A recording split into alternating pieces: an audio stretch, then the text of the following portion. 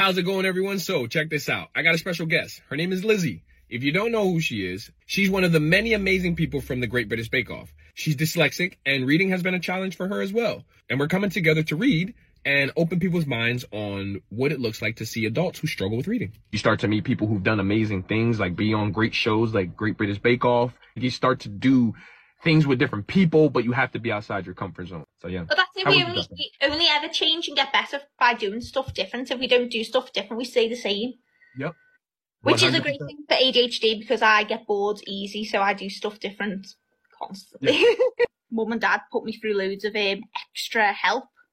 Yeah. So I used to go to a lady like twice a week, and she'd teach me how to spell. But I learned how to spell words like a game by spelling like a gran attacks Ingrid's nose.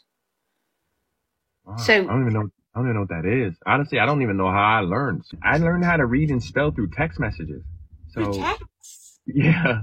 So like my reading has grown tremendously in like the past 7 years because they came out with like voice text.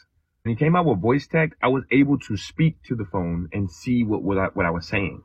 So I kind of learned that way. Like before I could text, my friends used to text for me. My reading was built off of text message.